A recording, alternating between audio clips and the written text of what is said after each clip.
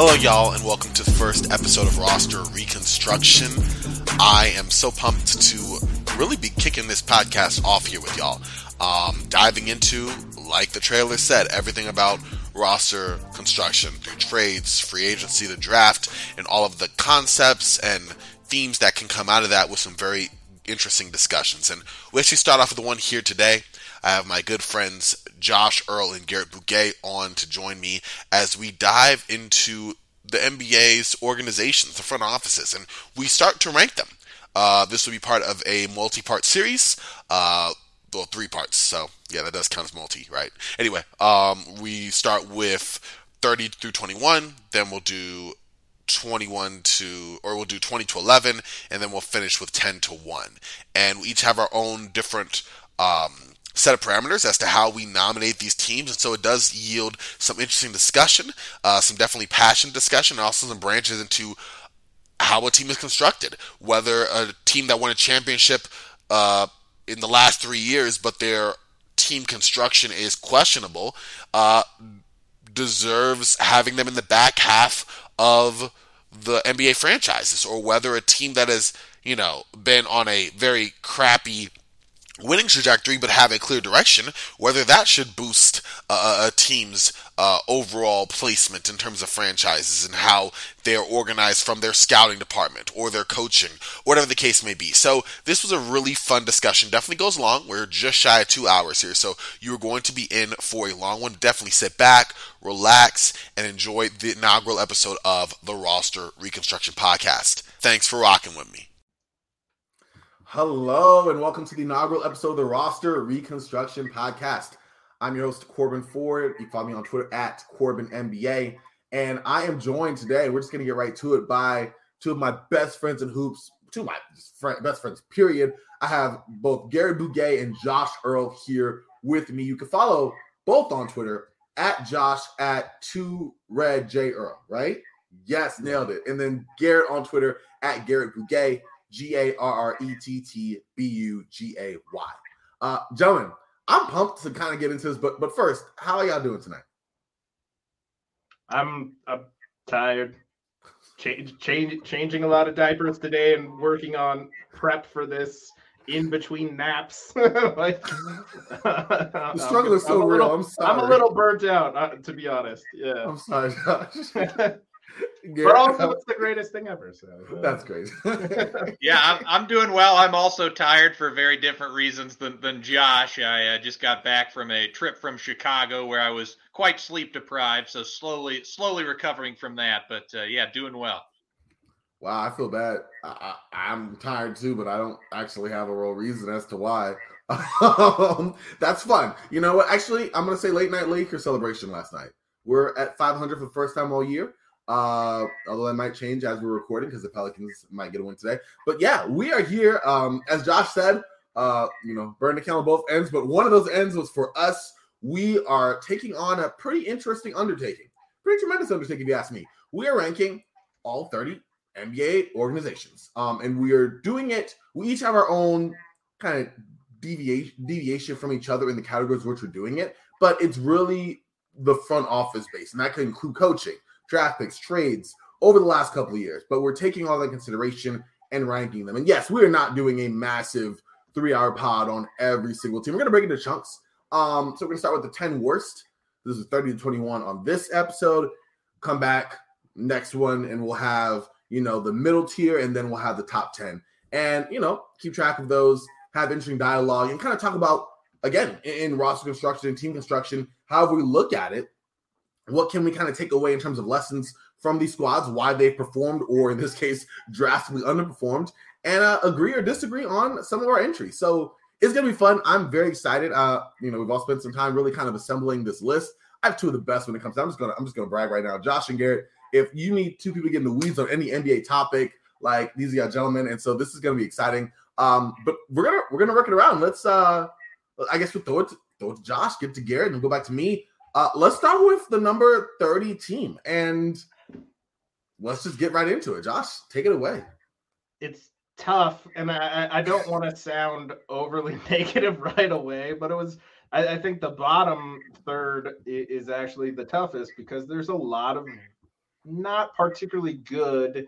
I'll say not particularly positive front offices and organizations in the league right now. So it's kind of tough. There are a couple of candidates for it. I had to ultimately go though with and I'm sorry, Corbin, Charlotte. I just feel everybody knows Corbin's a big Terry Rozier guy. But I just feel like that front office has the worst current seating in everything. They don't have much talent outside of LaMelo and Mark Williams as a rookie. A lot of their first round picks haven't really done anything. Like Kai Jones is not doing anything. Bouknight is like, given where he was drafted, has really not produced. On top of it, it's clear that they're trying to financially turn off the faucet while MJ tries to sell the team. They've hit on LaMelo, I'll give them that, but how much credit do you really give to a team that's picking third and LaMelo sitting there, and there's I have to go with Charlotte as the worst front office at the moment. It does hurt a little bit. We're gonna hope that Garrett doesn't share the same team, but if so, we're gonna start this conversation immediately. But I make excellent points, Josh. I can't refute a single thing you said. I just have feelings, I guess. But that's very true, Garrett. Where do you have your two? I think what we can probably do, kind of moving forward, let's just like all throw out our teams, and then we'll discuss each one and kind of go from there. But yeah, like Garrett, let's get yours, and we'll do after the next one. So yeah, I had Charlotte 28 on my personal list, and Okay. So my number 30 is the Washington Wizards. Ironically, that was also mine. Corbin, you mentioned at the beginning that we all sort of did some different things to come up with our rankings, and basically what I did is I tried to rank all of the coaches, tried to rank all of the general managers, and then all of the owners, and sort of combine those averages to then determine the organization rankings. And when you look at the Washington Wizards, I think the ownership group there is about as bad as it gets. They've consistently been of the mindset that, like, let's try to fight for the 8th seed. Let's try to fight for the 8th seed every single season. Their ambition is not high enough, and they don't realize that, like, you need to get out of that sort of middle purgatory area to get anywhere. And, it's also difficult at times to judge the general managers of these teams. Tommy Shepard, I think he's a very intelligent guy, but a lot of these guys are also pressured to make moves based on what the ownership expects of them. And, there are times where guys make these win now moves, and like where you're trying to get to 35 to 40 wins, when in reality that shouldn't be the strategy at all. So that's something that we have to talk about and consider when you're ranking these teams or general managers in particular, is that the ownership can affect the general manager can affect the coaches, and vice versa.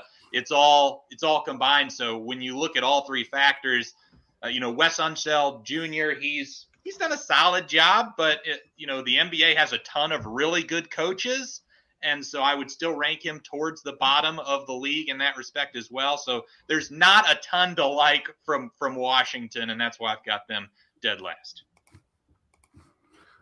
I also had them in the same situation. I think we can kind of talk about Charlotte and Washington now. We've kind of opened the door, because for me, yes, Charlotte's been worse, right? But I feel like, and it's interesting because Charlotte's been bad. I mean, the way that you're right. Like they had a good spot in LaMelo in terms of drafting LaMelo, right? And on the one hand, I'm torn, because on the one hand, I feel like, yes, they shouldn't be given that much credit for it. I mean, it was third overall pick. But let's remember, the first overall pick And the second, outside Anthony Edwards, who I still think was great, number 2 is James Wiseman, who I think is still a very serviceable NBA player, and has certainly been performing in Detroit, but was not a hit for the team that originally drafted him. You know what I mean? So I definitely think that for me, Washington was more of an issue because of what Garrett said, like the lack of direction. I mean, right now, if you look at where they stand, they're looking to sign. They're well underneath they're more than likely not making the play-in tournament, right? Which is the ceiling is like the floor for that, right? Like that's just something that you would hope a team with 3 players, in their late 20s, that are sub all-star, but like in that conversation field, in Bradley Beal, in Kyle Kuzma, in Kristaps Porzingis, that you would at least be at that level, but you're not going to be there. Fine. But at the same time, you have 2 players that you're looking to hopefully bring back after having a suboptimal season, in terms of Kristaps Porzingis and Kyle Kuzma, and for big money, I might add, for players who are, I'm not saying they're injury risk, although Kristaps Porzingis did have the healthiest year he's had in a couple of years now, but both those guys are going to be on multi-year extensions for a lot of money. When you already are giving Bradley Beal not only just a ton to be a franchise guy, which is a whole nother conversation in itself, but also no trade clause as well, which just screams 2015 Knicks Carmelo Anthony to me, just in terms of how messy that could be in the fallout. And the fallout could be right now. We don't know, because not like the Wizards have been hitting on the draft picks either. So if they fall, let's say they get the 9th pick this year, right? Who's to say that they are going to get a solid selection with that pick? We've seen them swing and miss on other picks in that same range. And when I say swing and miss, I don't mean like, they're not serviceable NBA players, but they're not players that are the stars they could have had, or players that could have been the hits that other teams got after they went up to draft. And I think we've seen that before. I mean, if you look at their draft picks, Johnny Davis, who I'm still a believer in, but that hasn't panned out so far. Corey Kispert, serviceable 3-point shooter, not great. Denny Avdija, okay. Rui Hachimura, say it again for me. Denny Avdija. Thank you. I'm only able to say his name correctly once every 3 times, and it's so frustrating because it just annoys me. It's like Moses Moody. I'll be better, but hey, that's cool to 1 point per possession from deep. So, and there you go. So there that is. I didn't get that either. But like, I just don't. I feel like the Wizards have been in a spot where they're trying to contend for what, at the very least, a play-in spot. That's what it seemed like the last 3 years, and they seem content to just keep on rolling that ball down. And so that's why I have them 30th. But let's bounce it back over. Well, I know Garrett and Josh both have points, just because I definitely think it's interesting in terms of, is it good to have a team that just sucks, and at least you know where they stand, or a team that's like, we are maybe here, but we're always here, but we're maybe here. And there's another team coming up that I think is in that conversation too. Yeah, I think Washington's very low on my list as well, but I do think that it's worse to just be dreadful and not have the type of hope that a dreadful team usually has, right? Because like the type of hope is like, if Charlotte doesn't get one of the top 2 picks, right? Do you trust Charlotte's front office to actually make the right selection at number 3? So that's a good question. It's like, I don't know if I do. I mean, it's tricky. They haven't been in that position enough for me to make that call, though. You know what I mean? Like, in the last couple of years, I mean, I feel like LaMelo's been their highest draft pick in, I'm trying to think. It's weird, because I get you. And based off of Mitch Kupchak in the front office, I can't say that I do, but it's almost like I definitely know for a fact that I don't trust Washington's front office when it comes to drafting. Yeah, like, that was my response. I don't trust Washington picking at 10, as evidenced by Johnny Davis, who I am very, very low on. And, Mark Williams, I would argue, was, you could say, well, they should have just stayed and taken Jalen Duren. But like, at 15, I think Mark Williams is a solid pick. He's shown some things. He's got some athleticism, some defensive ability. So, it's picking between 2 pretty bad front offices, honestly. But I feel like I have a little more faith in Charlotte to pick the right player and in Charlotte's staff than I do Washington. But, again, we were talking about Washington's sort of lack of ambition. and Charlotte also has that same lack of ambition. Like when I was ranking the owners, Michael Jordan ranked 30th for that exact reason. So, both of these teams have similar issues and why they haven't had a lot of success. So, and as Josh stated, it's low on his list. And, both of these teams, I think, are low on all of our lists. So, I will say, if we did this at during the off season, after the Wizards give Porzingis and Kuzma massive deals, they would definitely be dead last. The fact that they technically haven't done that just yet allows Charlotte to sneak in under them. But the funny thing is, maybe Charlotte winds up getting the first pick. They get Wembanyama. You pair him with, LaMelo, and all of a sudden the Hornets look way, way, way better than they have any right to look. That's true. I think it's interesting that we start with these two teams in that same type of tier area because it represents they're both in the bottom, but for kind of different reasons, but they also have the same through lines that you'd expect for teams that aren't, near any type of organizational ranking. So I definitely agree with you both there. Let's throw out our 28th team. I think we already discussed one of them. Or we did our 30th team. I'm sorry, 29th team rather. My 29th team. Your 29th team.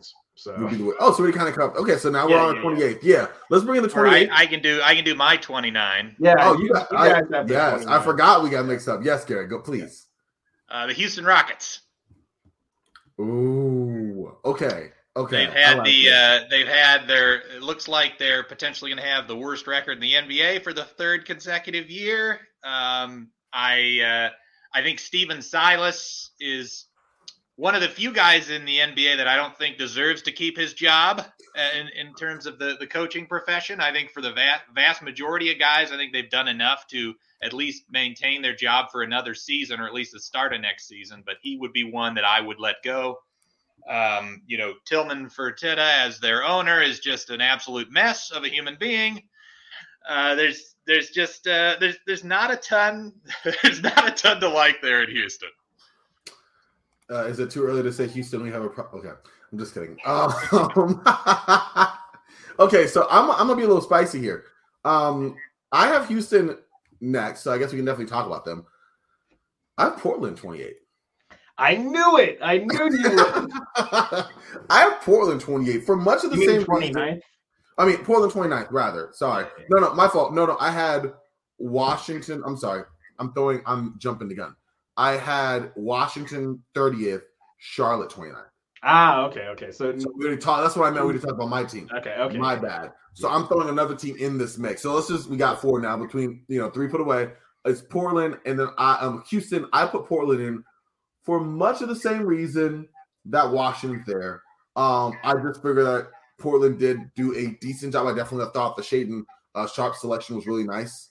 I think they've had that was a hit on drafting that you didn't get with Washington. I still think there's hope in Keon Johnson. I love the Anthony Simons both selection and the development of him. So they've had a few more hits in the draft category than Washington has. So that's why I'm a little higher on them. But with that being said, just a fundamental misunderstanding of how to surround their star with the requisite talent to compete, if that is indeed the goal. So just a roster mismanagement, if you will, if you think that your roster head-to-head can stand against these other teams. Coaching, Chauncey Billups, do I need to say any more about that? Not really. Joe Cronin, I think, has just been – I think I share Garrett's feelings about Steven Silas toward Joe Cronin as the GM. Not saying Neil O'Shea was better, but I definitely don't think Joe Cronin's done anything more than moving deck chairs.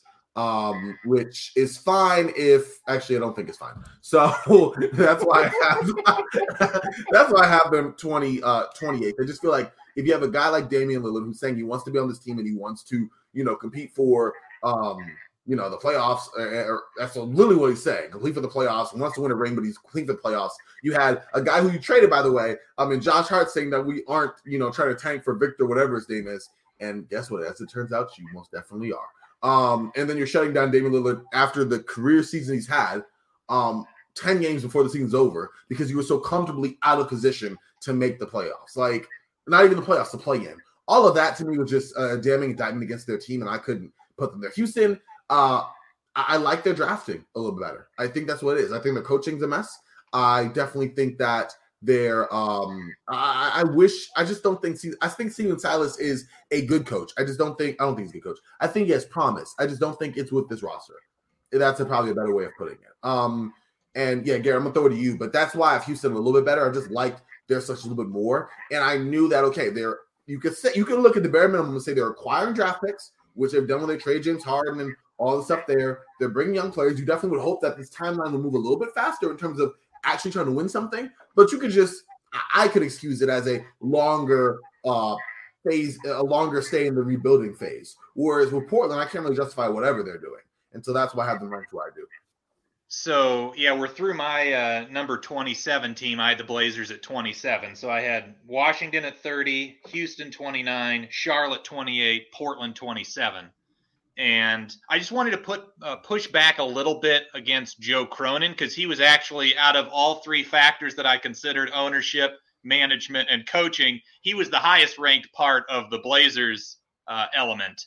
And, I do agree that you could say, well, he made a lot of moves and they didn't really, produce many results. I will say, though, that they're about the same level team, but a lot cheaper now. So that is something. And also, he was not the one that was responsible for hiring Billups, who I think is another one of the coaches that should be fired. So, as you said, I think Shaedon Sharpe has some pretty good potential to be a pretty good pick. And unlike some of these other teams, he's been able to fully convince ownership and the coaching staff to go into tank mode when their season is effectively kind of over. And they were able to get the 7th pick last year out of it. And, they might be able to do something similar again this year. So, not saying that Joe Cronin, he doesn't have a large track record to suggest that he's really good, but I just want to push back to suggest that, he might be a little bit better than the very bottom of that list of general managers in the league currently. That's fair, definitely. Josh, what do you think about Portland, where you have them? Are they anywhere in this same kind of conversation? Any pushback? Let's get your thoughts on this. Yeah, they're 27th for me. And it's tough because I grew up in Oregon. But I think, hitting on Sharpe has turned out well, but I still think it was a highly risky swing to take, given he played no college ball whatsoever, was basically off for an entire year. And they definitely have been trying to maintain financial flexibility, but it still hasn't helped because Dame is on such a big contract that you even if you have financial flexibility, you can't build out a top 8 around him. You can top out at about a starting 5, maybe a 6th man. And this was what happened with Portland. They started off the season really well. The second one of their top 6 players got injured, nosedive. And I don't see a realistic way for them to actually get back into the playoff race next season. Yeah. I agree. I think they sound pretty bad. Yeah, I mean, it's telling that we'll have them in the same spot. I mean, they've had obviously at least a few more hits, or at least their glory days were sooner than some of these other squads we're talking about now. But yeah, I don't know. I agree with you. I think that, and that's something to play into, their long-term future, right? Houston, if okay, let me ask y'all both this. If Houston, let's say they luck into Wembanyama, right? Are y'all higher on Houston's front office? Not necessarily, Nope. because they it's not about the talent. It's about I'm not higher on anyone for selecting Wemby number 1 because it's just the obvious pick to make. That's and I'm sorry because I do actually respect the hell out of this guy. I don't give Sam Presti credit for taking Kevin Durant 2nd in 2007 when he just had to take whomever the Blazers didn't select. You don't get credit for that. David Griffin doesn't get credit for drafting Zion Williamson number 1. You don't get credit when the multiple choice question has one response, and you just have to bubble that in. Like, no. Yeah. I mean, I guess they could always choose not to answer. No, I'm kidding. No, yeah. I agree. No, you're definitely right. What do you say? I just wanted to mention, I haven't mentioned my 28th pick yet, which was Detroit. I think Detroit is really, really bad. They have financial flexibility. They have a little bit of very small draft capital surplus, but they really don't seem to understand team construction, because they are just completely thirsty for every forward and big that they can get their hands on. So Troy Weaver's traded for Marvin Bagley Jr., Bojan Bogdanovic, James Wiseman, tried trading for Bol, traded for Jeremy Grant. And on top of it, he's drafted Isaiah Stewart and Jalen Duren. He clearly appreciates size and everything, but especially in today's NBA, outside of Bogdanovic and somewhat Jeremy Grant, none of those guys can really play together in a relatively well-spaced lineup, which really hampers your lineup flexibility and really puts your coach in a tough position. On top of it, Isaiah Stewart, Jaden Ivey, and Jalen Duren have been really good. Cunningham, I don't think, has lived up to what everyone kind of expected. Not that he's been bad, but he also hasn't been particularly good either. Killian Hayes has been one of the worst offensive players in the NBA his entire career so far. I just feel like they haven't really hit very consistently. They haven't, to use baseball parlance, they haven't gotten on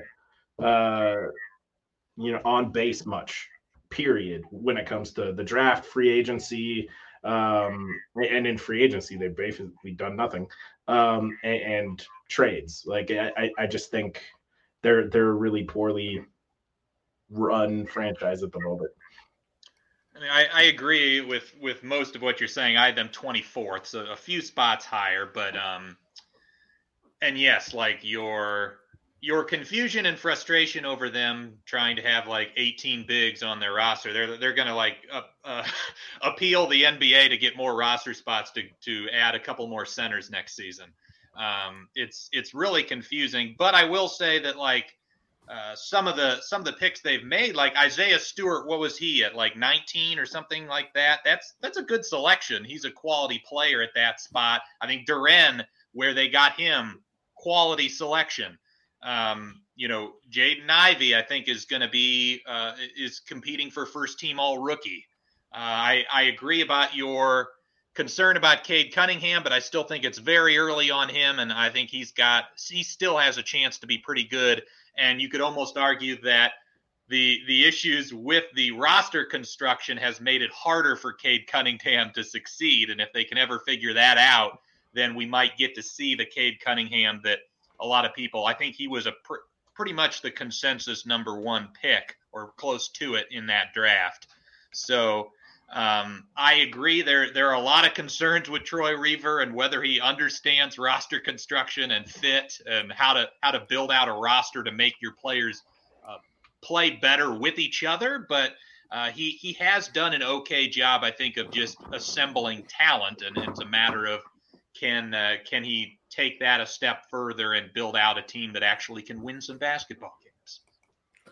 That's interesting. I'm not high on the prospects of that, but I totally agree, at least with what you're saying, Garrett. I think that's why I have them they're 26 for me. I feel like the talent assembled, but again, it's almost hard because like Cade at the time, like it's like Josh's earlier point. Congratulations, like you drafted like what everyone said should have been the number one pick that year. Like, yay for you, right? Stewart, there was some value there as well. Jaden Ivey, that's great, but at the same time, like the way that they went after the trades, when you go after Marvin Bagley because he's high on your board from 4 years ago, like that's like me saying, okay, guess what? I'm starting a franchise. Let's trade for Terry Rozier because he was my favorite player 2 years ago, and he's going to start shooting guard now for a championship team. Like that type of logic for me makes sense if you're like a super fan or someone on Discord or whatever. And I'm not disparaging that. That's just usually me. But like someone like that, sure, you can have your own personal bias. But like in my mind, if you're going to bring someone from your older draft board that you want to give a shot to, while also compromising the very same position you've already selected in the draft to fill, that's just a mismanagement, especially since they both operate at the left post. Like there's so much more there that I just kind of scratch your head at, but I definitely get you in terms of assembling talent. If that is that's why I have Houston where I do. I'm just higher on the talent there, for better or for worse there. But yeah, exactly. And I think that's what I'm going to ask y'all. Like, what is that? Is the talent that Detroit assembled, or is it the coaching that sets them higher than, let's say, a Charlotte or a Washington? Because obviously we know Houston is what they are. They're not even in this conversation. But and Josh made a good point. Like, has it been assembled? I don't know. But like that's what I'm like. What about Detroit has you higher on that team than two other teams that are in my mind in the same kind of boat?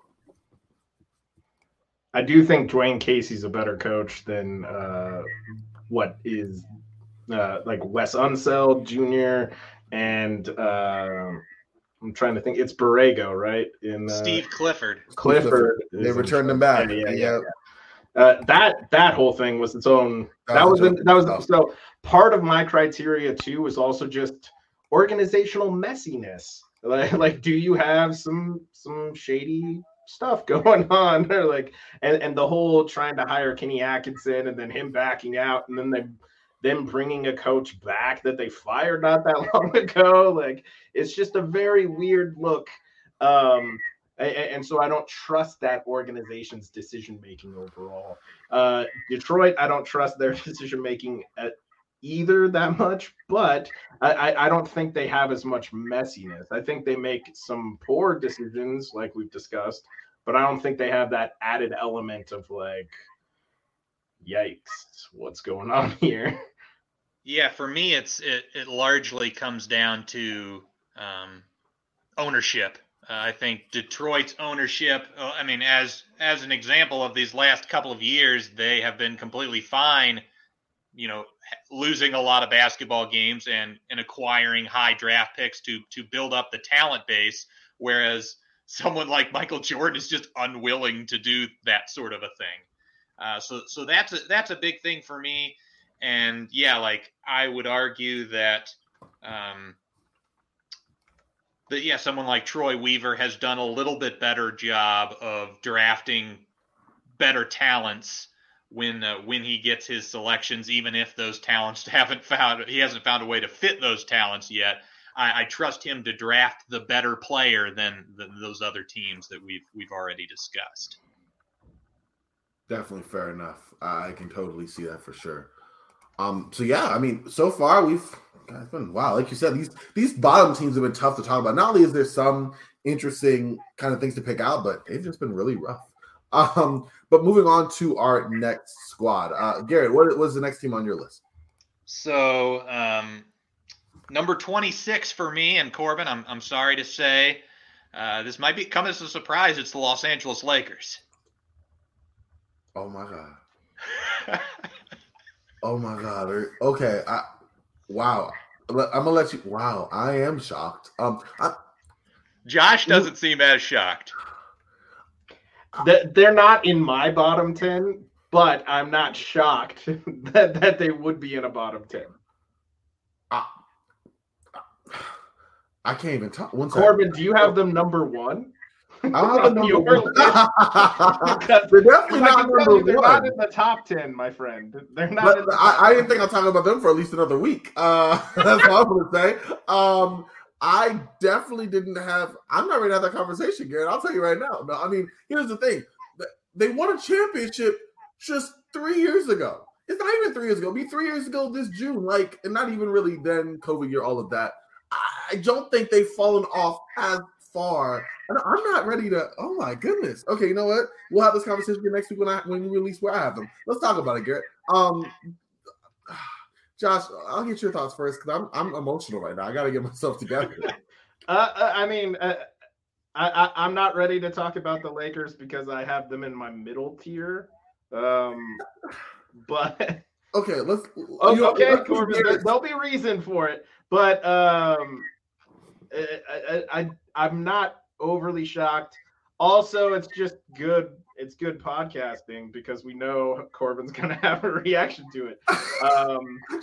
That is not why I did this. And I'm not suggesting that's why Garrett did it. I'm just saying it's a nice little cherry on top of the sundae.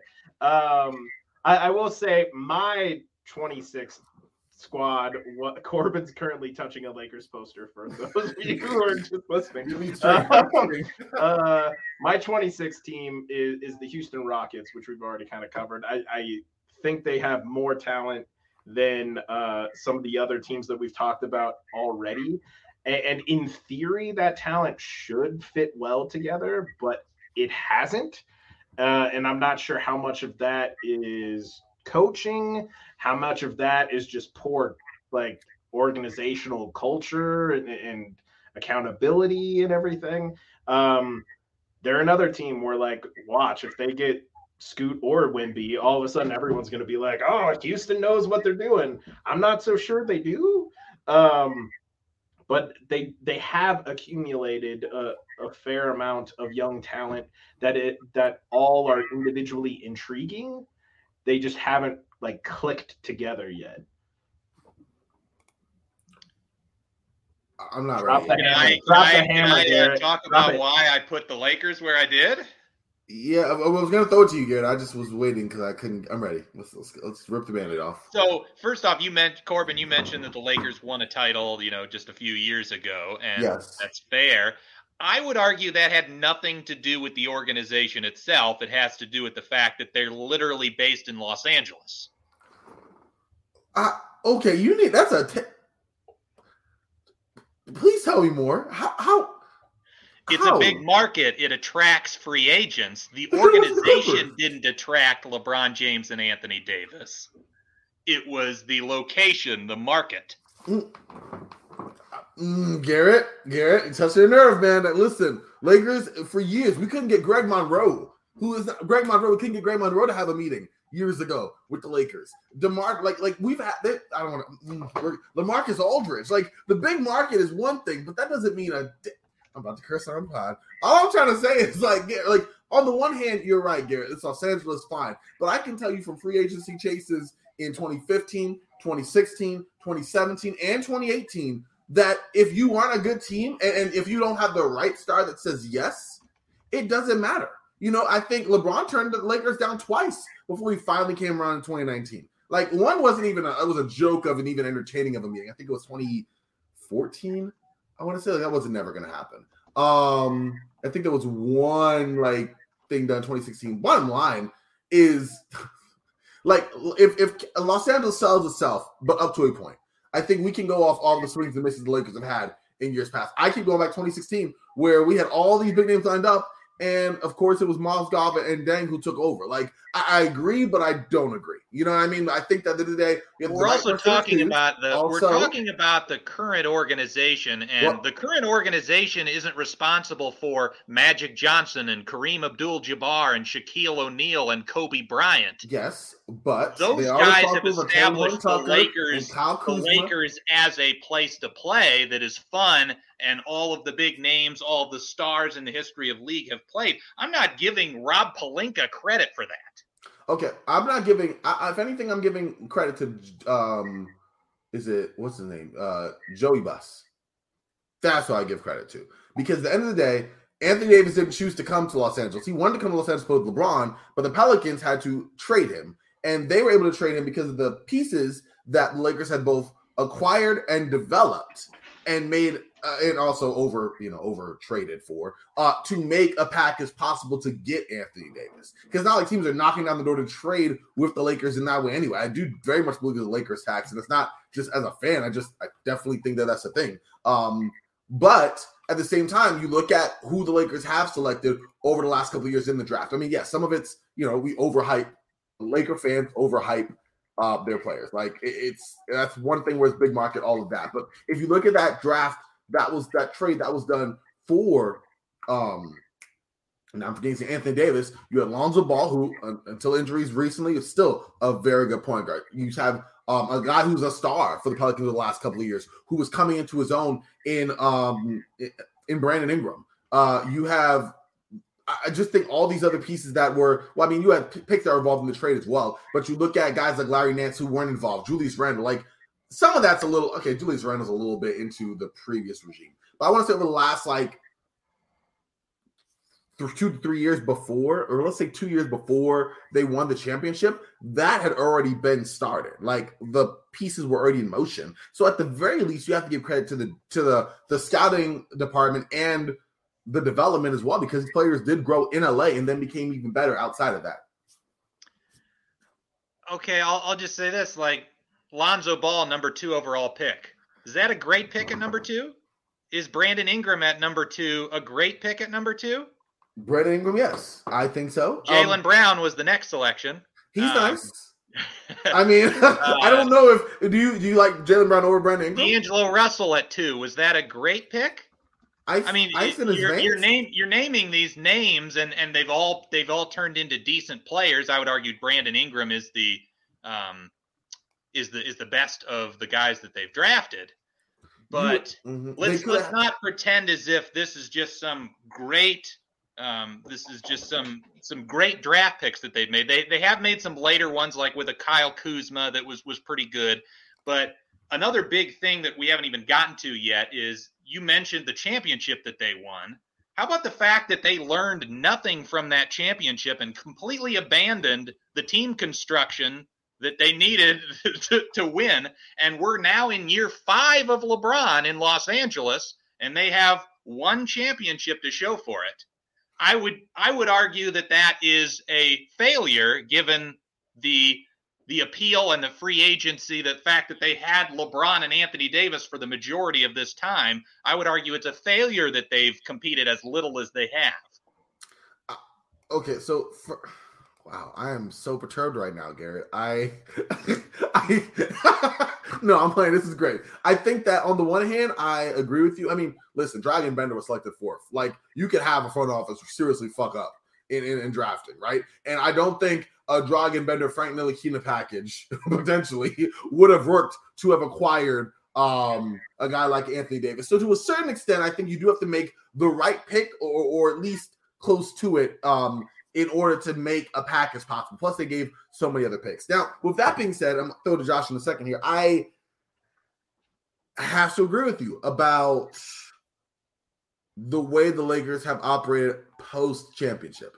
I want to say they acquired a good squad. I think that was a mix of those players wanting to come to LA and also the front office seeking out those players and actually having a clear, cohesive direction. Because JaVale McGee, solid pick. Him and the Dwight Howard tandem, okay, I guess that kind of works. Rajon Rondo staying over from last year, sure. Like, in and on its own, Danny Green, nice piece, good three-point shooter. Like, in and of itself, all these pieces to me were, like, good, solid pieces, but I didn't think they were inspired choices. I wasn't like, okay, this is the blueprint for a LeBron team. You know, I still thought they needed another point guard that could actually shoot the space to full for LeBron, like we see in a Mario Chalmers or a Kyrie Irving or a Mo Williams or guys of that ilk in the past. But as imperfect as the pieces seem to me in the beginning, they all did work out very well together. Obviously, you had the healthiest years of a LeBron and Anthony Davis that we've had in that 5-year run, which is also very important because those two players, their health, this team has always been more of a top-heavy team.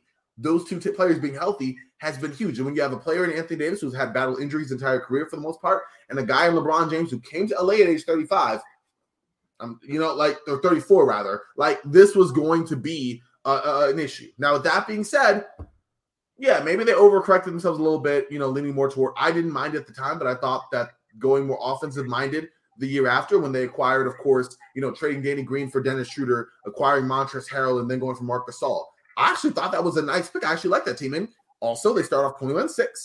And before LeBron and AD got injured, I thought they had a really good core together. Now, after that, trading for the King, Russell Westbrook, I can't speak to that. And I guess you could make an argument that over the years, the Lakers have gone further and further away from the team that won themselves the championship until so much you to could the argue point that it seems like the team that won the championship is the exception to the rule here.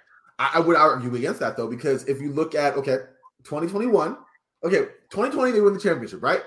2021, same kind of roster. I would say more offensive minded, but I understood why they were trying to do. They wanted to diversify. They wanted to bring some more offensive diversification at the center spot, right? Marc Gasol, more of a cerebral passer, 3-point spacer. Like, that makes sense. I get having Dennis Schroeder as that point guard who could score, play off of LeBron. Now, his shooting was an issue, and the fact that you trade Danny Green to do so, that was an issue as well. But him and Montrezl Harrell, I thought was solid. I think the wheels really fell off 2022 trading for Russ, which I hate to say, and then this next year as well. But I don't know if outside of these last year and a half, would you argue that it's so far gone from the year they won the championship? Because 2020, 2021, they were successful. They just had more offensive than they did in 2020. Like, that is what I'm saying. Like, now they're overcorrecting themselves to the point that I think this team looks more or less, this current iteration with D'Angelo Russell, Jared Vanderbilt, is like almost as perfect of a marriage as they've had between the two. Because they weren't blowing you off offensively. I don't think the 2020 championship team, they were a very solid team, but like defensively and in transition were where they were getting the stuff done. But I guess I just push back that they've changed so much. It feels like they did because in trading for that one player in Russell Westbrook, they like changed the complete dynamic of the team in such a way they had to skew a certain, well, no, they didn't have to skew a certain direction. They chose to skew in a certain direction, all offense, and it threw it off. But I feel like, I don't know. Maybe I'm arguing at the wall here. I'm going to throw it to Josh. I get your point, Garrett. I'm going to give you that point because I'm not making good of argument right now. But I do feel like that 2021 team had injuries not happened, I think would have been a better version of the one we had last year. Or not a better version, but a more offensively equipped version. I just want to add that the AD argument, like the players being traded for AD, that was partially constrained by the fact that AD's agent told every other team he wouldn't re-sign with anybody but the Lakers. So I'm not saying that they didn't have quality talent to send back Corbin, but you have to admit, like, they were like all of the leverage was with the Lakers. So the Pelicans had to take that package over because, like, Boston, for instance, wouldn't have packaged up one of Jalen or Jason plus other pieces because they knew AD wouldn't resign. So, like, I'm not again, I have the Lakers in the middle tier for me. I don't completely agree with Garrett, but I wanted to add that context because I think it's an important context. So let me just pose this question to you guys then, and I know you guys didn't do this exercise in the same way that I did, where you're kind of looking at head coach, you're looking at general manager, and then ownership. But when I went through all three of those, like, Darvin Ham seems to be a decent young coach, but again, the league is full of great coaches. I still had him more in that sort of like 18 to 22 range on my personal list. I had Pelinka pretty low as well. Maybe that's where a big disagreement is happening here. But we can bring up the whole, like, drafting Zubac was a good pick, but then the trade of Zubac was not so good. And ownership, I'm not a big fan of either. So for you guys to have them in a middle tier or potentially higher, what elements of this organization is even at like the average level, let alone above average level? Josh. Mm-hmm. I will say that I thought, particularly at this trade deadline, Pelinka actually was, dare I say, fantastic. Like, he managed to get off Russ's deal and pick up multiple helpful players and only gave up a single first, which is top 4 protected. And if it doesn't convey, it immediately converts into a second. Like, that's one of the most deft negotiations I've seen lately. And he was coming from a place with no leverage. He had no leverage. All those teams wanted, like, you got to give me both of those picks, man. And he was operating with very little leverage. So I have to give him a lot of credit for that. I also got to give the Lakers credit in the sense that they tend to uncover and unearth quality rotation guys like Reeves, like Caruso. Like they do have a really good scouting staff. But then they let Caruso go. Yes, I agree. The big problem was that they took the Russell Westbrook trade instead of going with the Sacramento trade, which would have featured Buddy Hield, who's one of the greatest three-point shooters we've ever seen, and would have fit very well and complemented and elevated Anthony Davis and LeBron James's games. But, again, I think there's been a lot of mistakes by the Lakers and everything. But I do think that Pelinka has done some good work. They did win a championship. Vogel is one of the few coaches, and I know he's not currently the coach, but they had Vogel, and he was one of the few coaches in the league who has a championship. Did they luck into that as well because their actual choices didn't end up going there? It still counts, man. Sure. Like it still counts. And I agree very strongly actually with Garrett that like LeBron chose to go there. They didn't get LeBron. LeBron, much like the Nets didn't get Kevin Durant and Kyrie Irving. Kevin Durant and Kyrie Irving went to the Nets and were like, hey, we're signing with you. And they were like, oh, cool. And then the AD thing was AD only wanted to go to LA, and his agent made that clear, which limited the ability of any other team to trade for AD. So, like, I do think there is an element of this that is the mystique of the Lakers, which is very powerful. I don't disagree, but I think Pelinka has done some good work.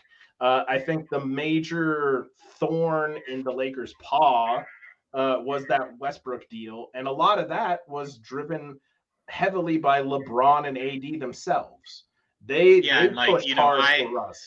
Yeah, I agree with you about this past trade deadline, but I also look at moves in concert, right? So the Westbrook deal bringing him in, plus the Westbrook deal sending him out, I would say if you factor both of those in, it's still a negative deal. So that's where they're worse off after trading Westbrook than they were before they traded him. So yes, you can say that the second trade was good, and it was, but to me that still doesn't look great on Pelinka. I still operate. I operate from a different perspective where I take it as it happens because, like, I've seen people, and I'm not suggesting this is what you're doing, Garrett, but I've seen people who are like, oh, in this, like when the Vancouver Grizzlies traded for Otis Thorpe, they ultimately gave LeBron James to the Cleveland Cavaliers, or like the Pistons couldn't have gotten LeBron James. Like, no, that deal was done a long time ago. Like, there's a piece of it that's kind of floated on, and then like that pick kind of comes up. I think you have to take each thing in its own context, which is always going to be different because it's a different stage in time. And I do admit that the Russell Westbrook thing, like I said, has wasted 2 years of LeBron's career. But a lot of that, again, isn't necessarily on Pelinka. He had his two most important stars push very hard for that deal. Now, I'm not suggesting that's a good. I don't necessarily think that's a good idea to like listen that hard to your players. But when you have a LeBron and an Anthony Davis, you do have to have some conversation with them, and you have to at least. It's your job as in the GM role in that situation to pitch them on why your other alternate choice is actually the better one. And he didn't do that. So that is on him. But I do think Pelinka has done some good stuff. And the scouting staff, like Corbin has mentioned, is really good. It's just, that they've messed up a lot too. As you were talking, I couldn't help but write down a few notes here just to respond. So, I mean, first thing I want to say is, for the record, LeBron wanted to come to LA, but Magic Johnson sealed the deal. It's on record. He did go there, and both have said that Magic kind of helped sway it. So don't want to go how much into it, but LeBron and Magic said it, so I'm just going to believe the both of them. That goes to the front office. Point for the front office, right? Secondly, I think that the Anthony Davis. I forgot about that. So that was a pretty big hit. In my defense, I was writing an excuse I couldn't think of one. So we're gonna move on from that. Third, listen, drafting and scouting, like, that's very important. I think that letting those guys go is sort of a knock. Yes, we can all agree on that for sure. But in order to find this talent, Austin Reeves, the person who has the refs' hearts everywhere. I'm just kidding. Really crafty, draw of fouls and a really productive guard. Went undrafted. Lakers went and found him. Alex Caruso, same thing. Like, at some point, the Lakers have had issues as well. Taylor Horton Tucker, I made a joke in the chat that he just dropped 41. That was a joke he did. But the Lakers could have had both. They were a little cheap. That does knock on ownership. But in terms of acquiring these players and seeing the value that they provide, I have to give a knock in the first place for we're knocking them on it because of how good they were when the Lakers found them from basically nowhere. Like, that's all I'm saying there. So that's what I lean on as well. Again, another knock. Russ, I can't. The Russ that Russ trade was bad, but at the same time, if you are going to knock the Lakers for the Stars choosing to go to LA, then I don't think it's fair to knock the Lakers for the Stars wanting to get another player and the team saying, "Oh, okay, you chose to come to us, and we're happy to have you. So now we're not going to take your input for a player." Like, I think to a certain extent there has to be some nuance there. Yes, you can knock the front office for totally acquiescing to that. The same way you can knock Brooklyn's front office for saying, okay, you're only getting KD and Kyrie if you get DeAndre Jordan, or, other front offices that have had other players push for trades and stuff that did not work ultimately. I think that if we're going to give the players some sway, that's more of a knock on them than the front office. It's still damning to the front office as well, but they weren't the ones going out there looking for Russell Westbrook. And I also think, although they waited too long, that what they recouped in value for us and for the players that didn't fit the roster, which, again, is them trying to fix the mistakes they already made, worked out well. And at some point, you're going to knock them for trying to get out of the hole they dug themselves in. Yes, knock them for getting themselves in the hole. But now they've gotten themselves out of that. I think that's a nice piece of GM work that Rob Pelinka did. And we see that it's catapulted the Lakers back into playoff contention when that wasn't a knock. That wasn't a certainty at all going into the trade deadline. So that's just where I'm at. And as far as our spot, I think we're 25th now. But I'm going to let you respond, Garrett, before we move on to the next team. Because I know we're going to talk about the Lakers when we actually get to the Lakers for some of the middle ranks. But that was my thought. Like, yes, I think that there certainly is said to be some knocks on them. But at the end of the day, they won a ring. I'm not going to put them in the bottom 10 when all these other teams have not sniffed the playoffs for half of the decade. And yet you have a team that won the championship. Like, that's probably my biggest, and I literally wrote all caps, championship. Like, that's my biggest thing. And I get you, Garrett, and this is going to be right there with the Russell Westbrook discussion where you bring up the Lakers, and we're going to go into a 10-minute diatribe. I'm going to do it. But I'll let you go. I just wanted to say, at the end of the day, they did win a ring, and I feel like that's a team effort from top to bottom. Even if they mistakenly did it together. Like, again, speaking to what Josh mentioned, where he's not giving teams credit for, like, selecting Zion number 1 overall, right? Again, I'm not giving the Lakers any credit for LeBron and AD saying, I want to be there, make it happen. Like, that's not the organization that gets credit for that. That's because it's in a big market. It's in a nice city. There's good weather there. It's got the past history of great players and championships that has nothing to do with Rob Pelinka. So that's where I'm not giving him credit for those players. And LeBron and AD are why they won a championship in 2020. They did put, at least for that year and a half, a good supporting cast around them. But for the majority of the time, they haven't.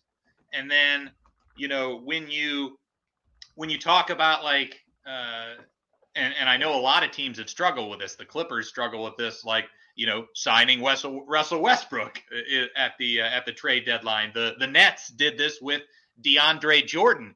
But I'm of the mindset that, like, signing DeAndre Jordan when Kevin Durant and Kyrie Irving wanted him. I'm of the opinion that all of those three teams, that front office, those are mistakes. You should listen to your players. You should have a conversation. But at the end of the day, the decisions of who's going to be on your roster are up to the front office. And sometimes you just got to tell your players no, even if that player is LeBron James. I can only think of one other time that a GM total player, no, I'm sure there's been other times, but when I think Jerry Krause wanted to sign, was it Dennis Hobson or Stacey King? And Michael Jordan wanted 36-year-old Walter Davis. And Jerry Krause said no.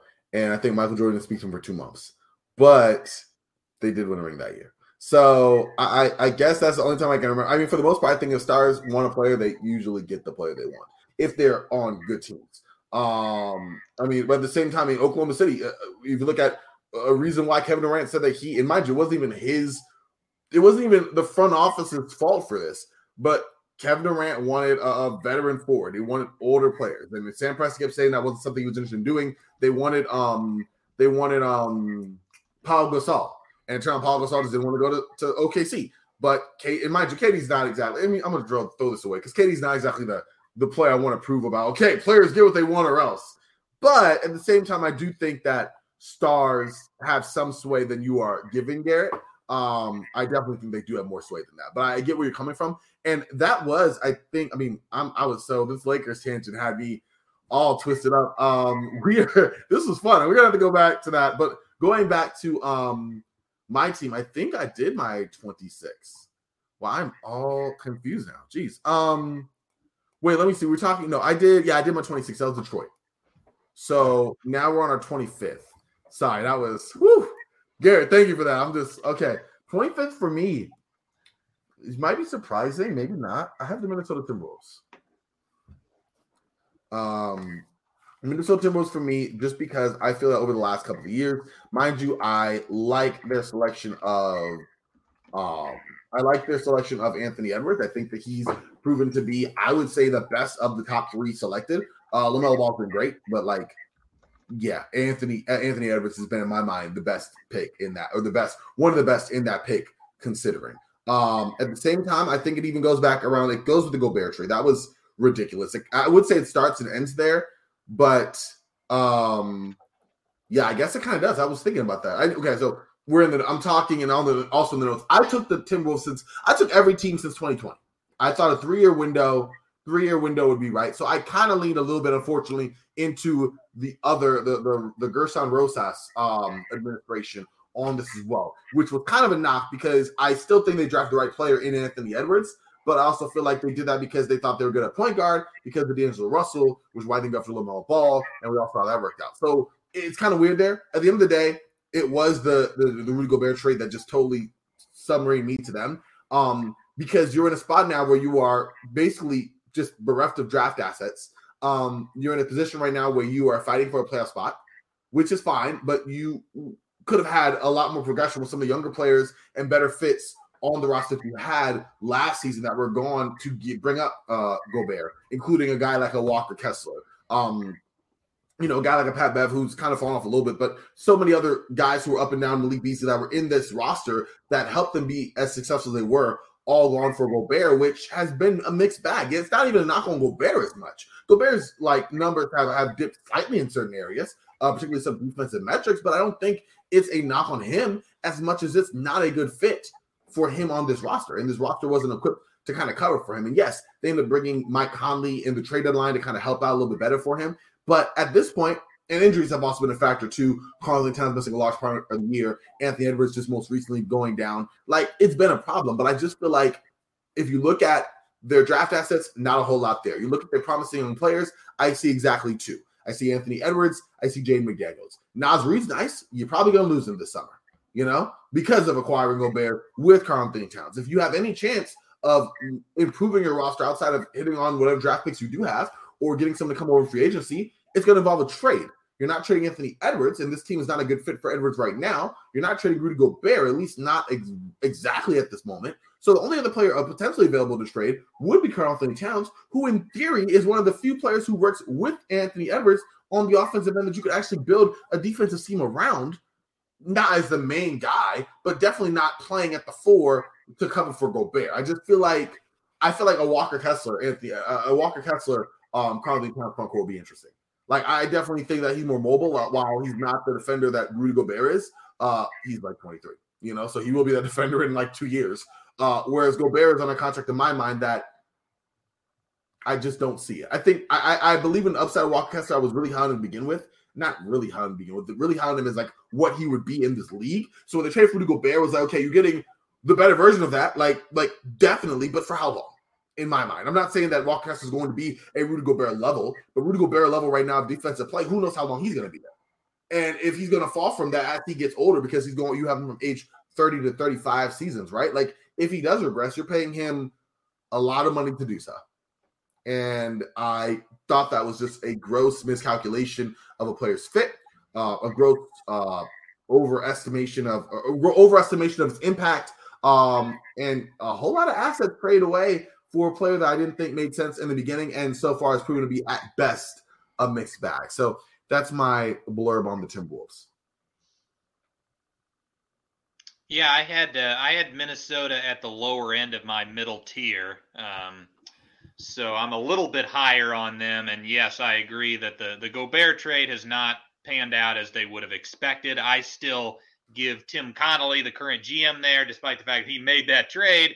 He's got a pretty decent track record dating back to his days in Denver as a general manager. Josh has given me some side eye. I think he's got a pretty good track record. I would argue that drafting Nikola Jokic in the second round is pretty good. But you don't get credit for – they had no idea Jokic was going to be this. They drafted Jokic to be drafting a two-time MVP in the second round. You still get credit, even if it's there's value. But I still give Bob Myers credit for drafting Draymond Green, even though he drafted Festus. He could have drafted Draymond Green. Yes, but you still get credit for that. But did that credit equalize a horrible trade? Did that credit to me? Like that's a very good pick, and you're right. No one knew, and credit to Conley once they saw, because they had Yusuf Nurkic at the time. Once they saw that Jokic was going to be who Jokic was, they were quick to move off of Nurkic, right? Well, not quick, but quick enough. But at the same time, like, are we undermining? I mean, Garrett, we just talked about Trey. I'm not going to let you I'm just going to be real about it. I'm not going to let you trash my Lakers and just walk past this Rudy Gobert trade like it wasn't anything. Like, are we like, come on, let's talk about this. Like, that was Josh. I'm gonna throw it to you because I feel like I know where you stand on this. I want to get your opinion on this too, Josh. But I can't let you off the hook here. What are your thoughts on the trade? Like, I feel like you're like, you got a two-time MVP, but then you basically almost submarine the team's future potentially right now with a trade for a player that wasn't a good fit. Like, okay, you did one amazing thing for one team, but you are now the GM of the Timberwolves, and you have gotten them off to a horrendous start. That's my question to you, Gary. That's my challenge. Sorry, can you ask that again? I thought you were trying to something to John. I'm sorry. I went on a rant.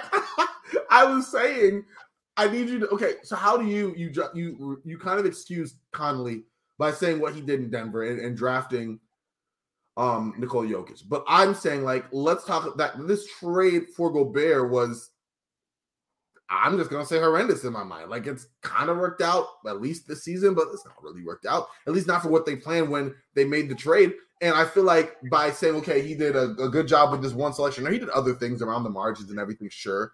I also didn't win a championship, unlike the team that you have 25th. But that's not the point. But, in fact, I think they beat that team. Anyways, aside from that, though, going back to Conley, like, how do you contextualize that horrendous trade? Because that's what it was. You traded a large part of your rotation, a large part of your future in draft picks for one player who, it was, even people who were high on the trade said, okay, we have to see how the fit looks. Like, it wasn't a surefire fit at all from the beginning. It certainly has proven that way to be now. And of course, Karl Anthony Towns hasn't been helped, in terms of dealing with injury as well. But that experiment wasn't working before he went down.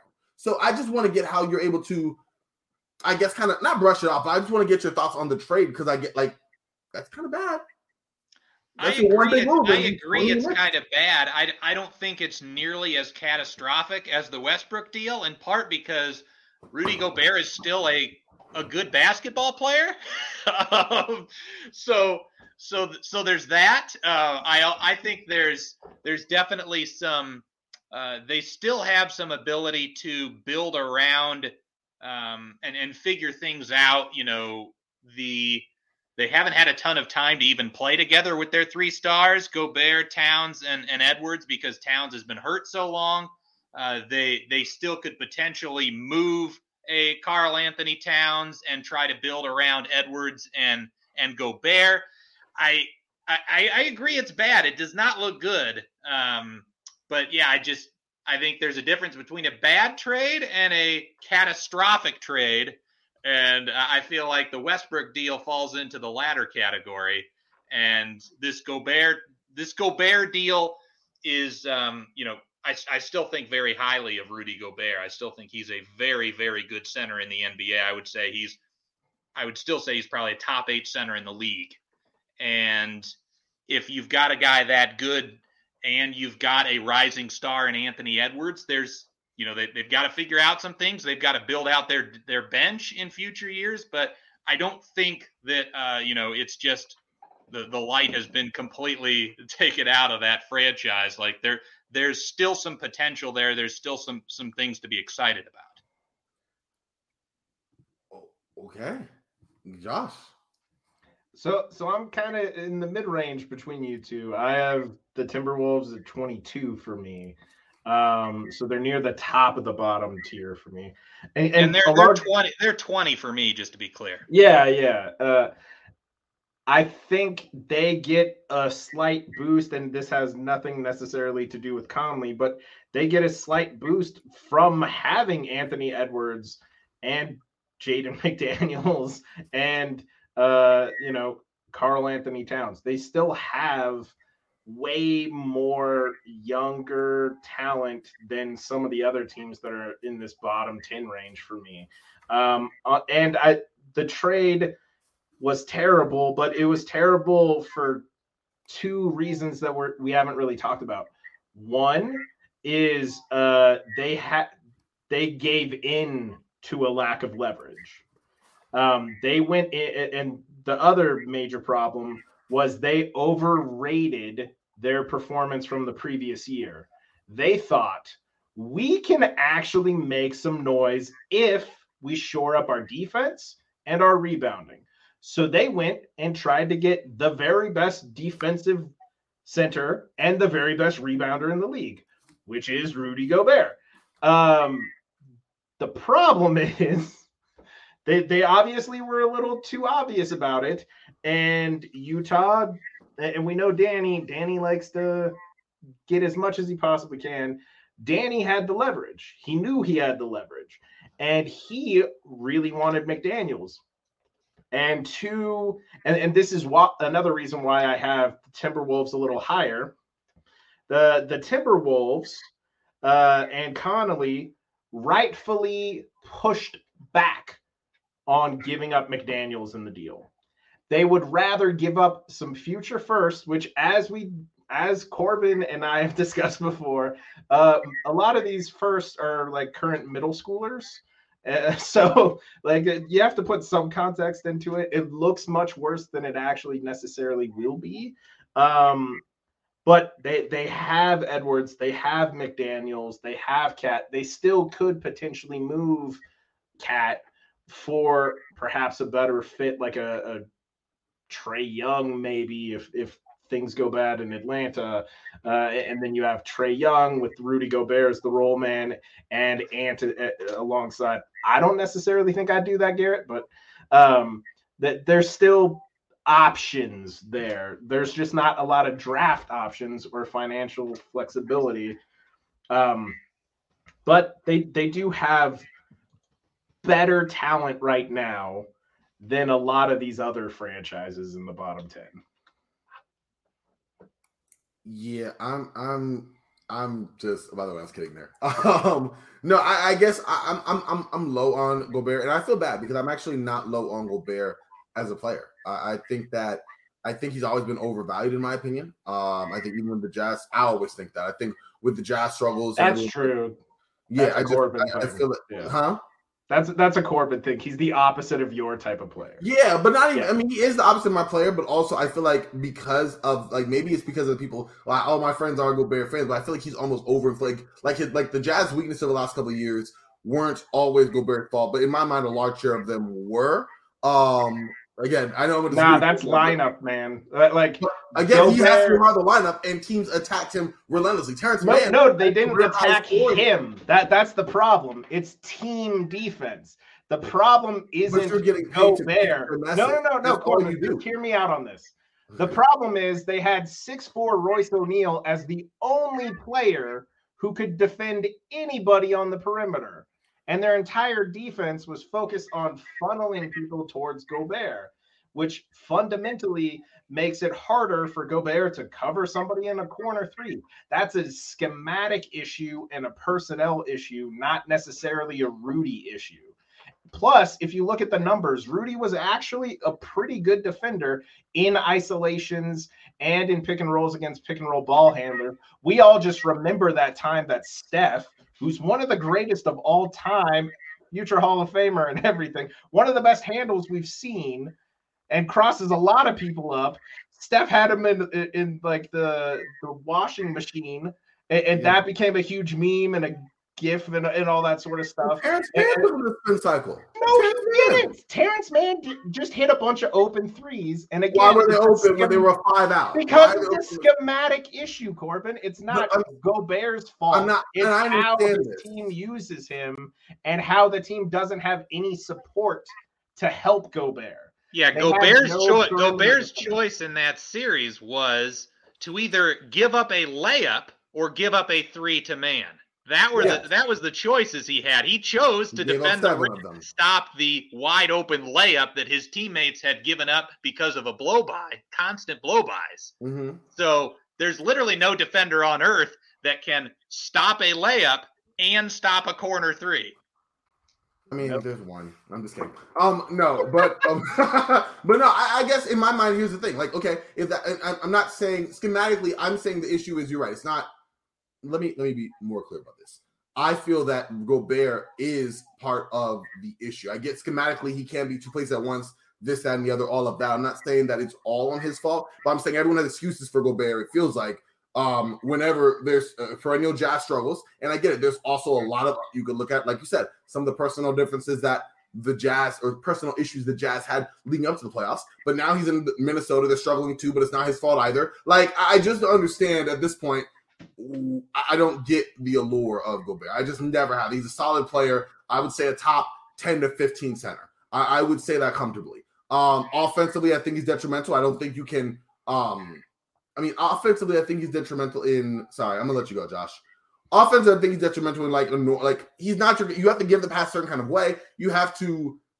He's not someone that he doesn't be a spacer at all, but he's not exactly a great finisher on the rim. He's a solid enough free throw shooter, not great there. Like, he's okay offensively. And defensively, you're saying that he's great if he's in the right scheme. Okay, well, then a lot of players would be great if they're in the right area. Because the Jazz were a very good team. You can't say that it wasn't like their defense was bad. In the regular season, it was solid. In the playoffs, there was because of Gobert. The regular season defense in the was playoffs, solid because of Gobert, and literally everyone else was bad. So if that's the case, he's a good regular season player, but not in the postseason. Because if that's the case, when you need to win, and you can obviously pick at everyone else, and now you have made Gobert isolated, like you've kind of taken, like, can't be two places at once. He's able to raise up the ceiling of your team defensively because you're still the same bad team you were in the regular season. Nothing changed. You're still the same bad team, but now teams can actually go at you and devise a way to take you to neutralize you of your one great strength. Because that's what I'm getting. If the Jazz were so bad defensively all these years regardless, and they were still winning, 55 plus games, whatever. I'm just saying in terms of their personnel over the last 3 to 4 years. They've been the same team. I mean, they've been mostly the same team there. Defensively, in the playoffs, you're right. Teams can focus and take you out of it and scheme. And they've done a pretty good job of doing that and neutralizing the only defense apparently the Jazz had. So if you are getting paid off of the back of being a very good regular season defender, because you can be schemed against and quite easily defensively if your team isn't up to speed there, at least what I'm getting. I'm just confused. The more I talk about it, I'm not going to say my mind here. I think he's overrated, but I am going to get your thought on that for sure, Josh.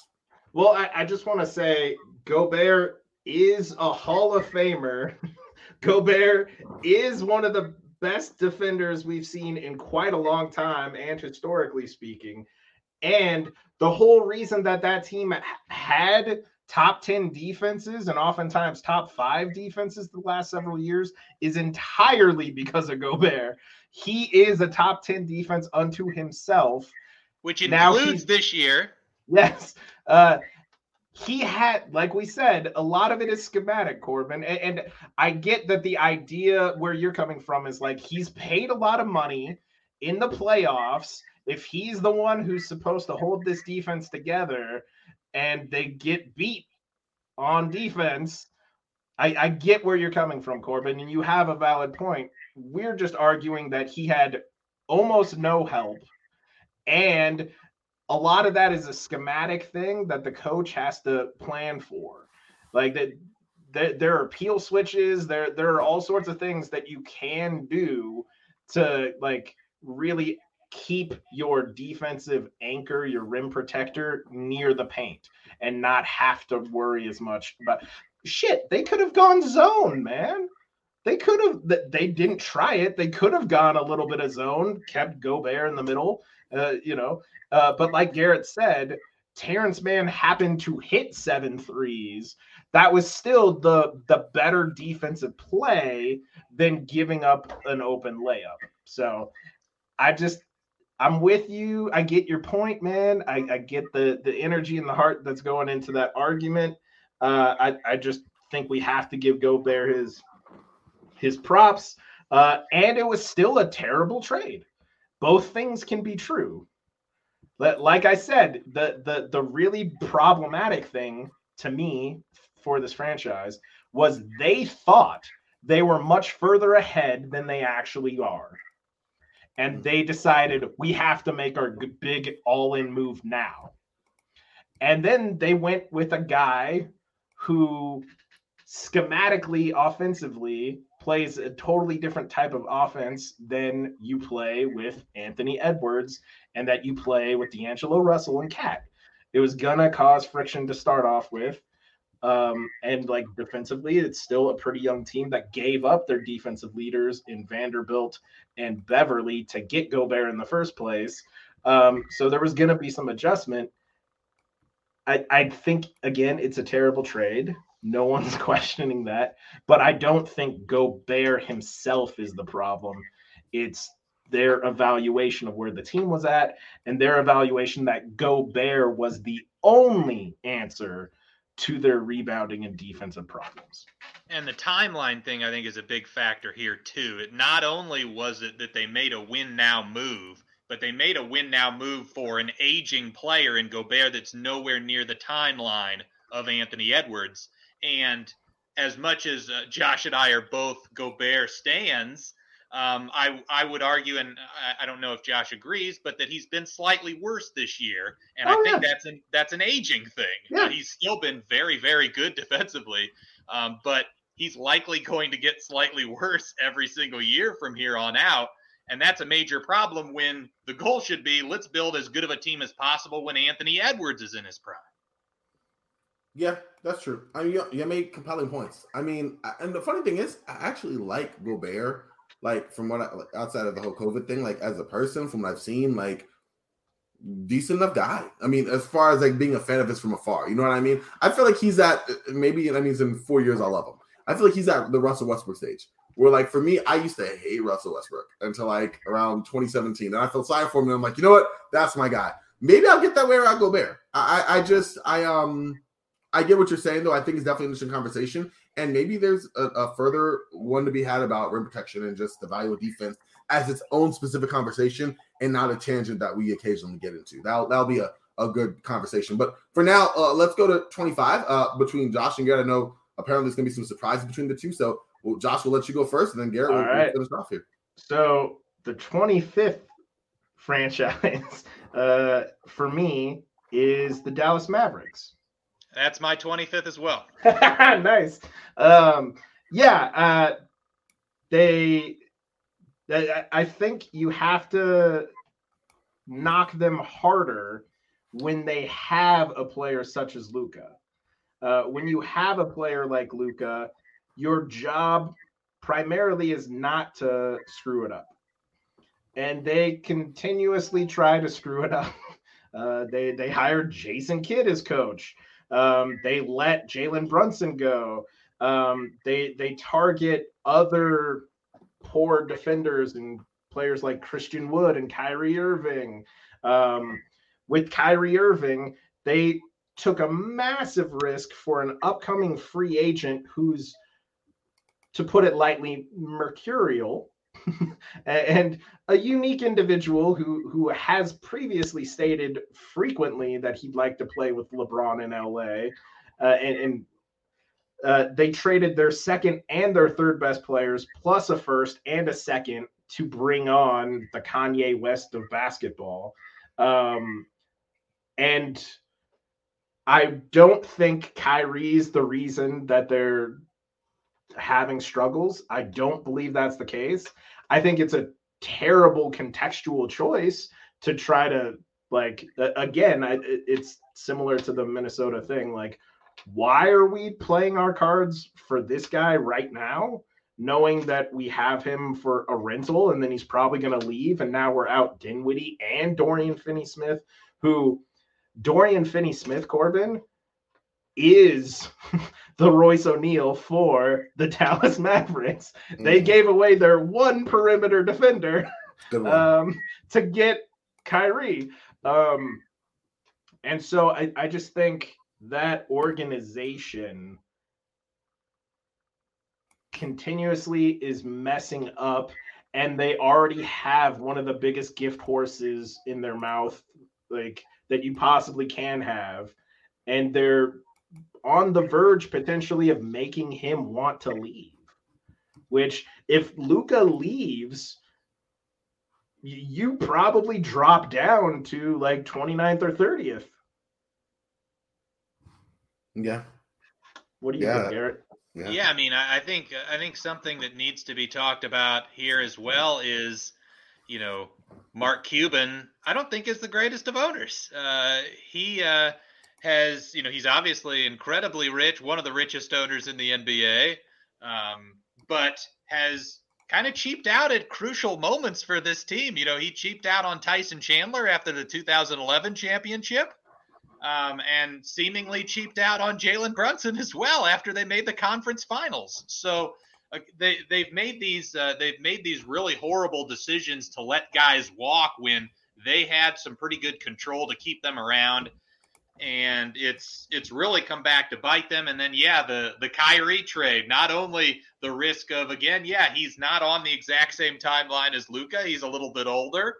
But beyond just the age thing, there's the skill element where I don't think they complement each other as basketball players that well. They're definitely not doing the Michael Jordan and Scottie Pippen of kind of handling all the different things that a team needs. They both basically have some of the same strengths and some of the same weaknesses. And Luka was already one of the most high usage players in the league prior to acquiring Irving. So you're basically just giving Irving some of the possessions that Luka would have had. And how much does that actually help you? I know they've had, some pretty good offensive performances, and they've had a good offensive rating with the two of them. But as Josh said, the defense has just been terrible because they had one pretty good perimeter defender in Dorian Finney-Smith. Now he's gone. Maxi Kleber hasn't been the same, and he was kind of a rock for them defensively in the front court. So they're just in a really bad place. In large part, it's by shooting themselves in the foot.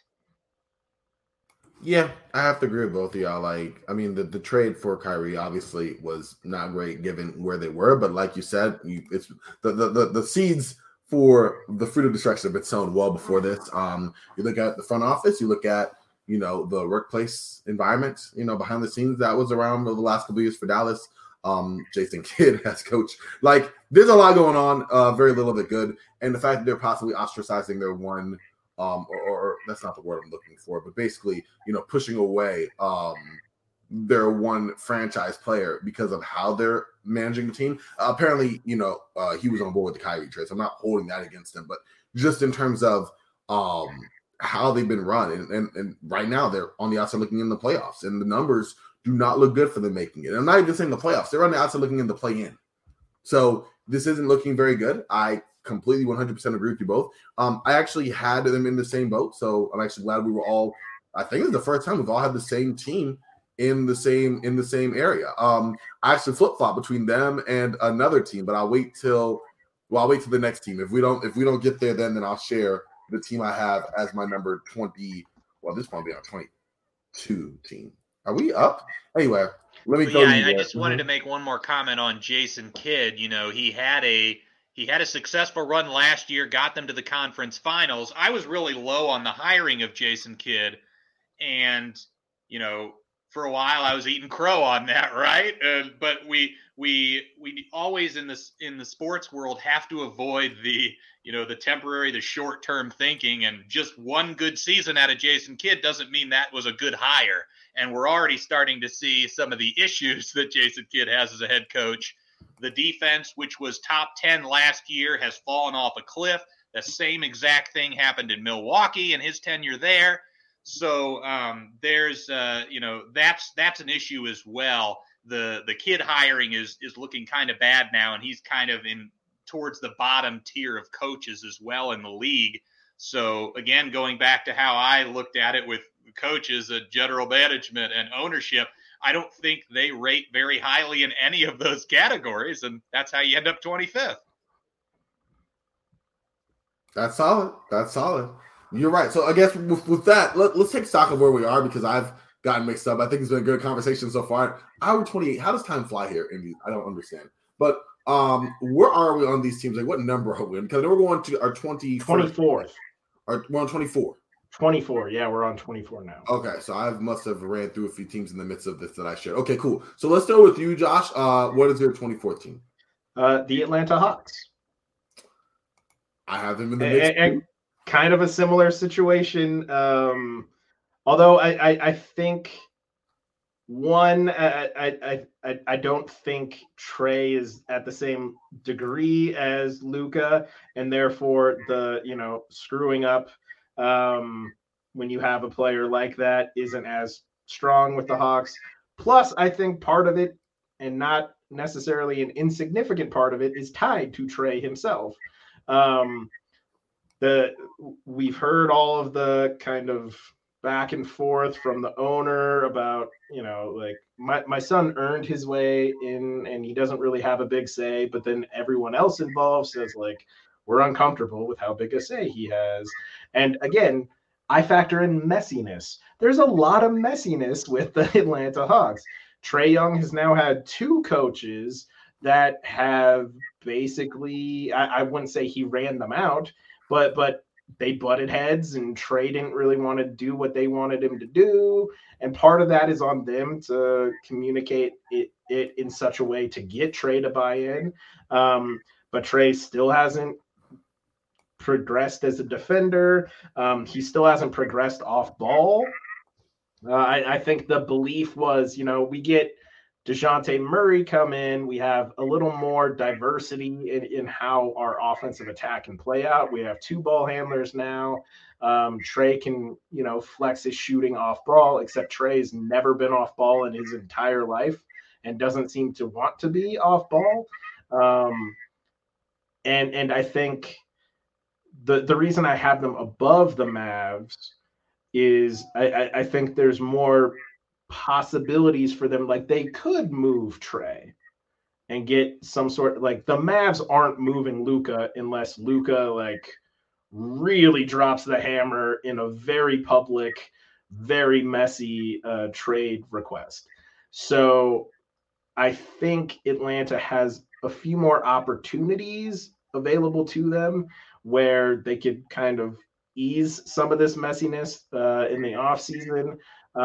But also, if they move off Trae, it really heavily depends on what they get back, because they don't really have a whole lot of flexibility to rebuild up around DeJounte, and DeJounte is going to be a free agent soon.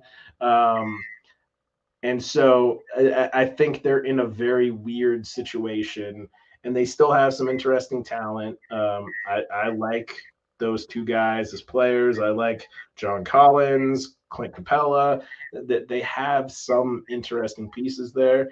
It's just They can't seem to find a consistent long-term coach who can get through to Trey.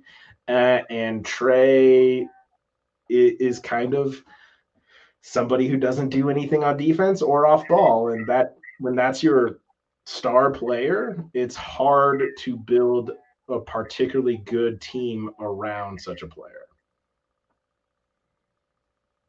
Yeah, I agree with pretty much everything you said. I guess I have them in the middle tier in large part just due to Quinn Snyder, and it's still very early on in the process with him. But I believe Snyder is a very, very good NBA coach. I would argue possibly in the top tier just in terms of the coach rankings. So that's what brought them up for me. But I completely agree on the front office and the ownership situation. It's not great, and that is certainly dragging them back. And yeah, Trae Young being your best player, and that was the decision the previous front office made in terms of choosing Trae Young over Luka. I just don't think Trae Young is good enough to be your best guy, given all those limitations Josh mentioned. And, we saw it in the playoff series against the Heat last year where Miami with Bam Adebayo was able to just basically switch every action. And Trae Young didn't know what to do. He had just absolutely horrendous series. He's great against the traditional schemes and like against weaker switch defenders, especially switch bigs. But to win 4 rounds in the postseason, you're probably going to have to go up against a Bam Adebayo or a team with Giannis playing Giannis at center. And I just don't think he's quite good enough, especially given how much he's giving back on the defensive end to be your top guy. Yeah, I have to agree with you. I mean, I have the Hawks a little bit higher. Just I think that they've at least stumbled at some success, and I do consider success a part of the factor in this rankings. So I have the Hawks. I mean, for the record, we've actually kind of covered all of my top 21 teams, which is hilarious. I have the Hawks 21. So I think they've had a little bit more success in spite of the front office messiness, which is totally a factor, in spite of the coach killer, tag that rightfully or wrongfully Young has sort of acquired here. In spite of the fact that, there seems to be a schematic personnel issue in terms of how best to fit a team around Trae Young in a similar way that we saw the Dallas Mavericks, how best to fit a team on Luka, and both front offices kind of misunderstanding completely how to do so. Although I don't think the Hawks have been quite as damaging in their attempts to overreact than the Hawks have been. And so that's why I have the Hawks a little higher. But at the same time, everything that both of y'all mentioned stands. I'm not the biggest Snyder fan. Snyder's a very good coach. I'm not the biggest Snyder fan for other reasons, but he's a very respected coach, good coach. Do I think he's going to be the key here? No, I think that there's a lot more concerning personnel than there is about a guy who's going to come in and make all these pieces work. I just don't think that they do. I think you have a little piece of something that works between Capella and Trae Young. If you believe that Trae Young is that guy that you build around, you want defensive first-minded wings in my mind. There's a certain team construct that if you don't have it, I don't think that all the coaching in the world's going to do is trust it up during the regular season. This is my own personal mindset. With that being said, we'll see how it goes. But yeah, that they're a team that I agree with everything that y'all both mentioned. I just, again, was a little higher on them. They have had more success. They're more than likely going to be in the play-in game. They have a chance of making the playoffs, an outside chance of doing that, even with injuries and all the dysfunction they've had. So, yeah, they're a team that ranks high in the messiness category, but in terms of on-court competency, they haven't been the worst. Injuries have been a much bigger part of that, in my opinion, as well. So my number 24 was the Pistons. So should we move to 23 now? Absolutely. The next team I have here is the Orlando Magic. Interesting. Okay. I mean, I would say that we're getting to the point where even though, yes, hearing number 23 sounds really bad, but I feel like from here on out, all of these organizations, in my mind, have some level of competence. I get where you're coming from. I guess to a certain extent, yeah, I agree. Again, it's so weird with the front office because you're right. You have a team that, I agree. I'm going to say that. I think a funny way of describing a front office like that 2019 or 2017 Clippers, where I feel like their coach was good. Doc Rivers really helped them through a tough time, right? Obviously, their owner was the worst. The players were good. I don't know if Rock Divers was also the GM yet or if that was later, but I think he was at the same time too, in which case that's also a knock on them. Like in terms of I think you have a successful, competent team and have a horrible front office in just disarray. But I definitely agree with you in terms of where we are just by sheer nature of 30 teams and we're in the upper 20s now that you are going to get a certain level of competency and you just have to put a team there. So no, continue, Garrett. Yeah, I mean, I think my ranking them as low as I have them is in part because I just still haven't fully bought into Jamal Mosley as a head coach. He's gotten pretty decent defensive performances out of that roster, but I would argue that roster is pretty talented defensively.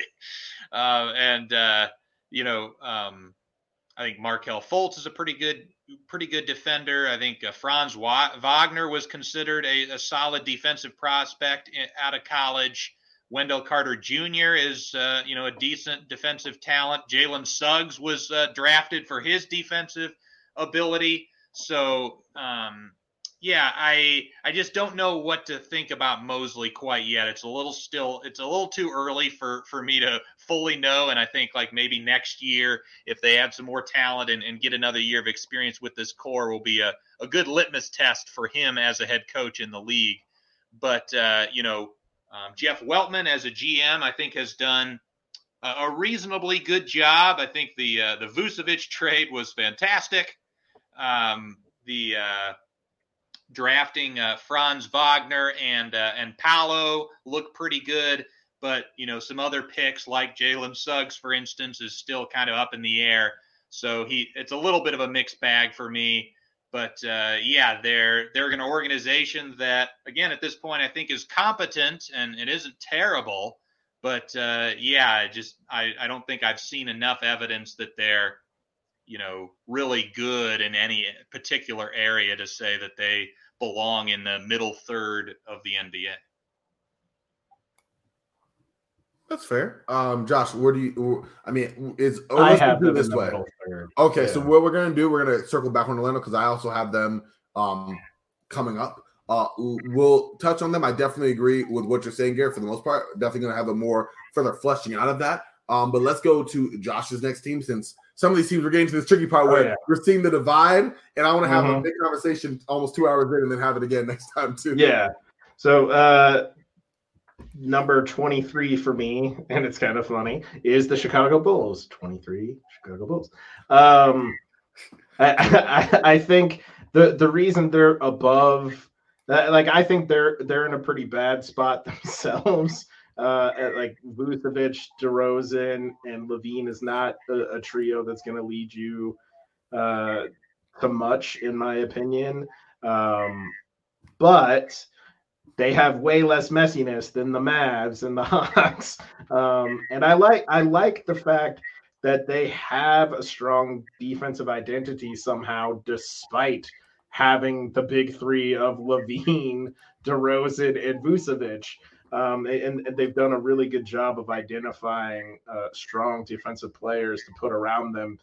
I like Pat. I like AO. Those are unfortunately the only young players on their team of any note, really.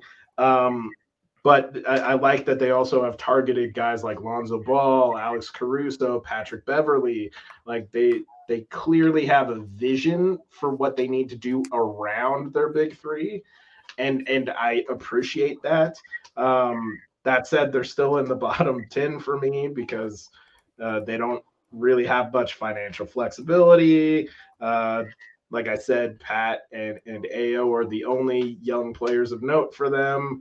And they're kind of in a net negative in terms of draft capital. So I'm curious to see where they go from here, especially since Vucevic, I think, is a free agent this offseason. But at the very least, they're not, spilling their drama all over the place like the Mavs and the Hawks are.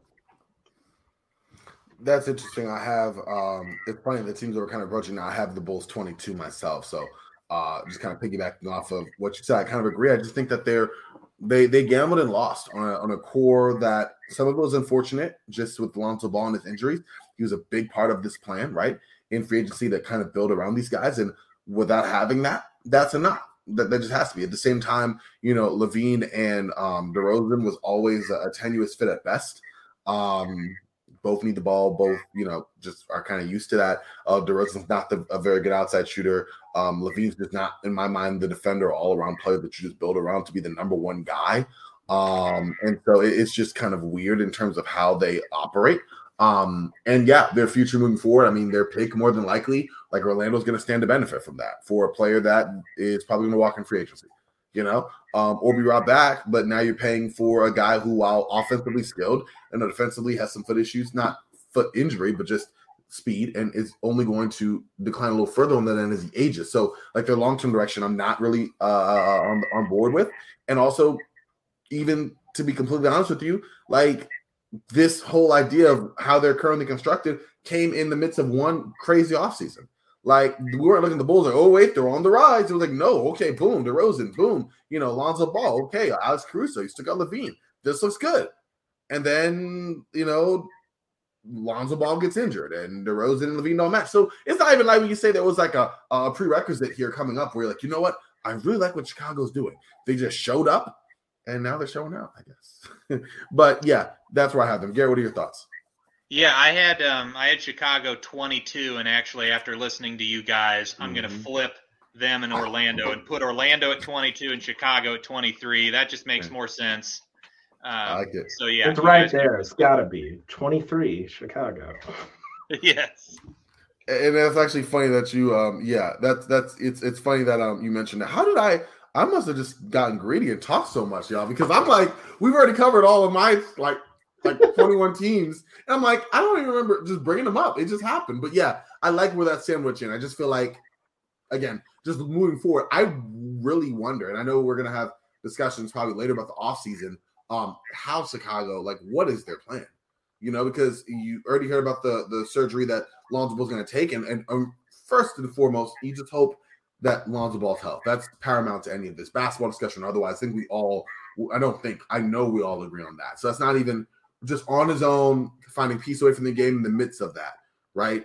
On the court, that's not going to be there for a second, because with this next operation having his knee, he'll miss all of next season as well. That's more than likely what's talked about, more than likely what the injury recovery of the surgery timetable looks like. So if that is the case, I mean, at that point, you're not even thinking about it for Chicago. I mean, you're looking at, okay, like I would assume, do you bring Pat Beverly back for age 35? Like, what do you do there? Are you trying to contend, right? Are you going to trade LaVine? Is DeRozan available now? Are you bringing back Vooch? Because you don't have your pick, so you're not getting anything there. And that pick, honestly, looking pretty good, because that's why Orlando stands to gain it now. So there's a whole lot there that is up in the air for Chicago, and because of lack of direction, we've seen this before. We saw that with the end of Garpax, right? Like, we saw that same type of thing, the three alphas. Who could forget? Jimmy Butler, Dwayne Wade, and Rajon Rondo, one of my favorite 2K teams, I might add. But yeah, like we've seen this before. Just kind of this a better version of what the Wizards are doing, and by doing, I mean they're not doing anything. It's set it and forget it, but they haven't said it. They just forgot. But with that, let's kind of go and wrap around to our last team that we'll talk about on the show, y'all. Let's go Garrett, and then we'll go Josh and close it out.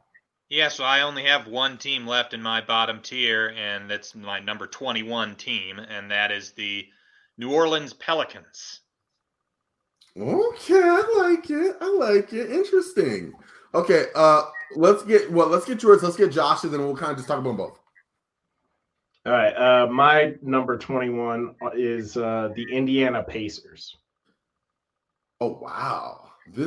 We differ a lot. And I love Halliburton, but there are some other issues with them, I feel. Let me just say this. Mm-hmm. The Pacers are in my top tier.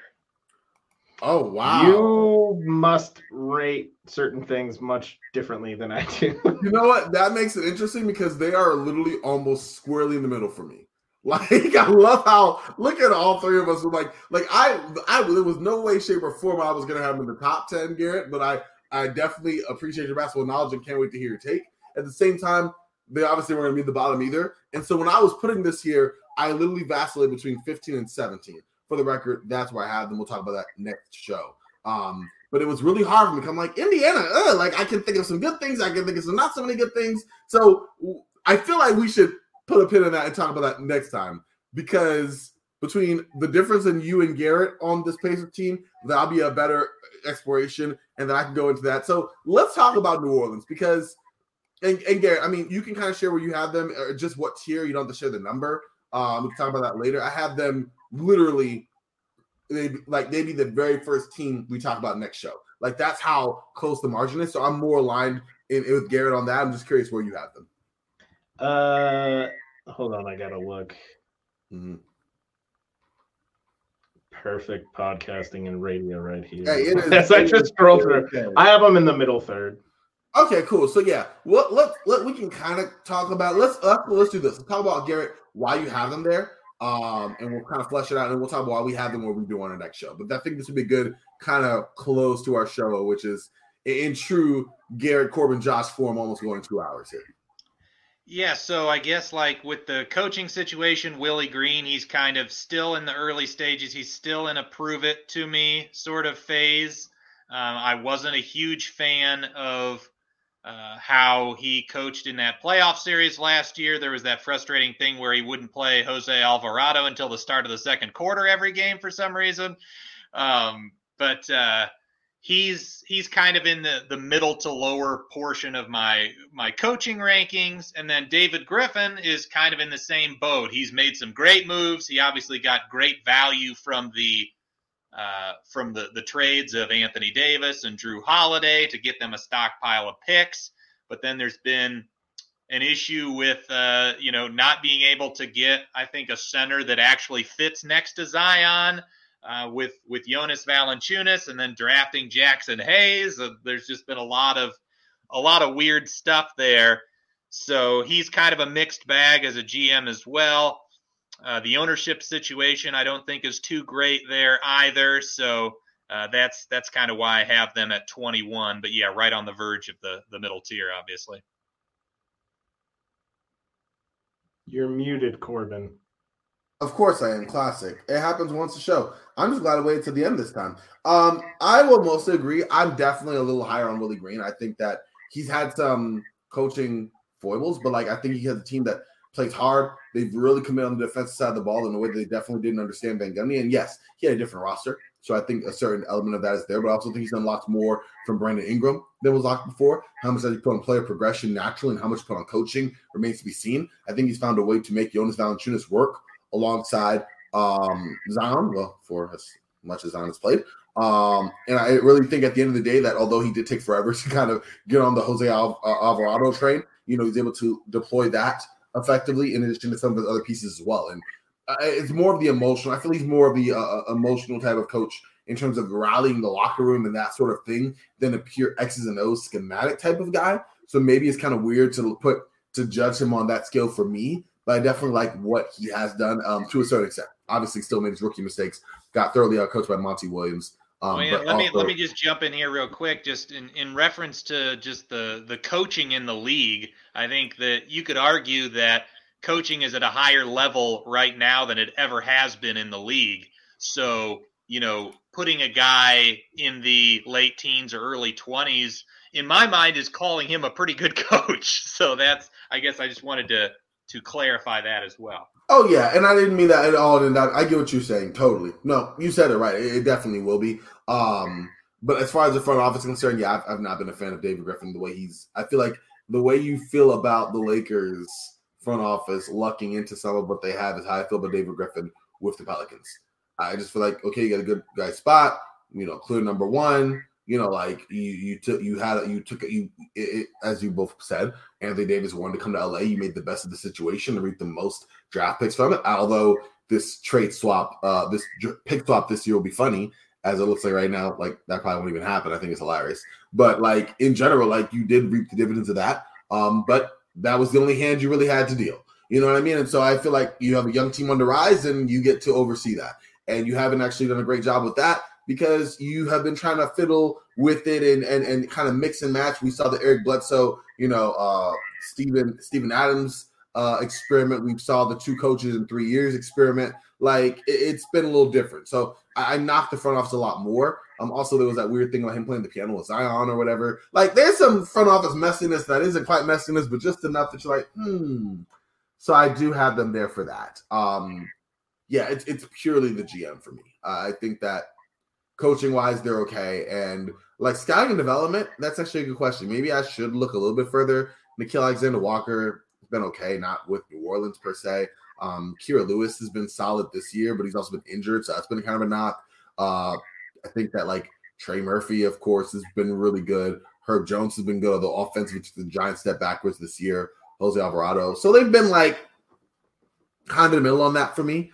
Dyson Daniels has been okay. Jackson Hayes, maybe not as much. So yeah, looking at it like that, I feel like it all comes to the GM for me and the messiness. And it's not enough to have them obviously at the later tier, but just enough to have them right at that mark. They're the perfect barometer between success, but also there's some mickiness going on, but also like they're on the cusp of being a really solid team moving forward. Yeah, because they have enough assets to fix anything that they've screwed up. You know, that's the interesting part of it. But yeah, we'll have to wait and see if they actually could accomplish that. Absolutely. But listen, y'all, this has been a blast. We are 7 minutes shy of 2 hours, as I expected, nothing less. But I appreciate y'all on later times, both you, Josh, and even you later, Garrett, taking the time here to go into this. This is fun. I love the disagreements we had, some passionate debates. I expect nothing less between the three of us. So I'm very grateful for your time. Listen, y'all, before we end this one and take these folks home, please share where folks can find y'all and your work and, you know, all the good stuff. Well, the floor is yours, Josh. Oh. I'm Josh is already. I know.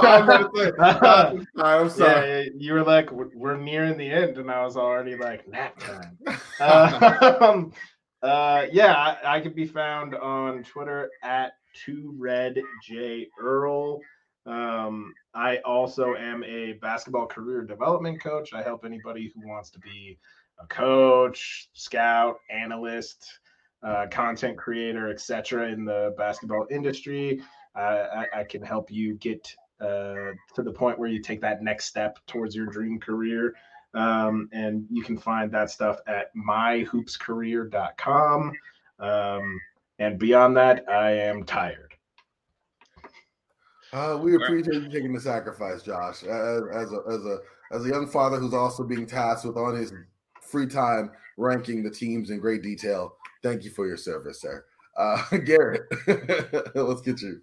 Yeah, you can find me on Twitter at Garrett Bouguet, and just recently released my movies of the year list for 2022, where I ranked my top 100 movies from worst to best. So check that out. I have that. I'll probably have to pin that to my Twitter profile after this episode. But also Duncan Dynasty. There hasn't been a couple of episodes the last couple of weeks. That's my podcast. But I've already got the next episode on the docket of my buddy and also former sports business classroom alum Scott Levine is going to come on, and we're going to talk Boston Celtics. So look out for that in the middle of next week. Good old Scott. Missed the guy. I'm glad to hear that. Can't wait to check that out. Listen, y'all, this has been a blast. You can find me on Twitter at CorbinNBA. Same on Instagram if y'all are so inclined. Definitely appreciate that. Get some good, fun retweets, a couple corny jokes. Hopefully some decent basketball discussion. That's what I love doing. But yeah, aside from that, also on the handle of Basketball Intelligence, you can check that out. Just looking for conversation as well, building community and following there. Always good stuff there. But listen, it's been late. I got to get these brothers home. For Josh, for Garrett, for myself, we are all frosty. Y'all stay frosty, and we will talk to y'all real soon. All right, y'all.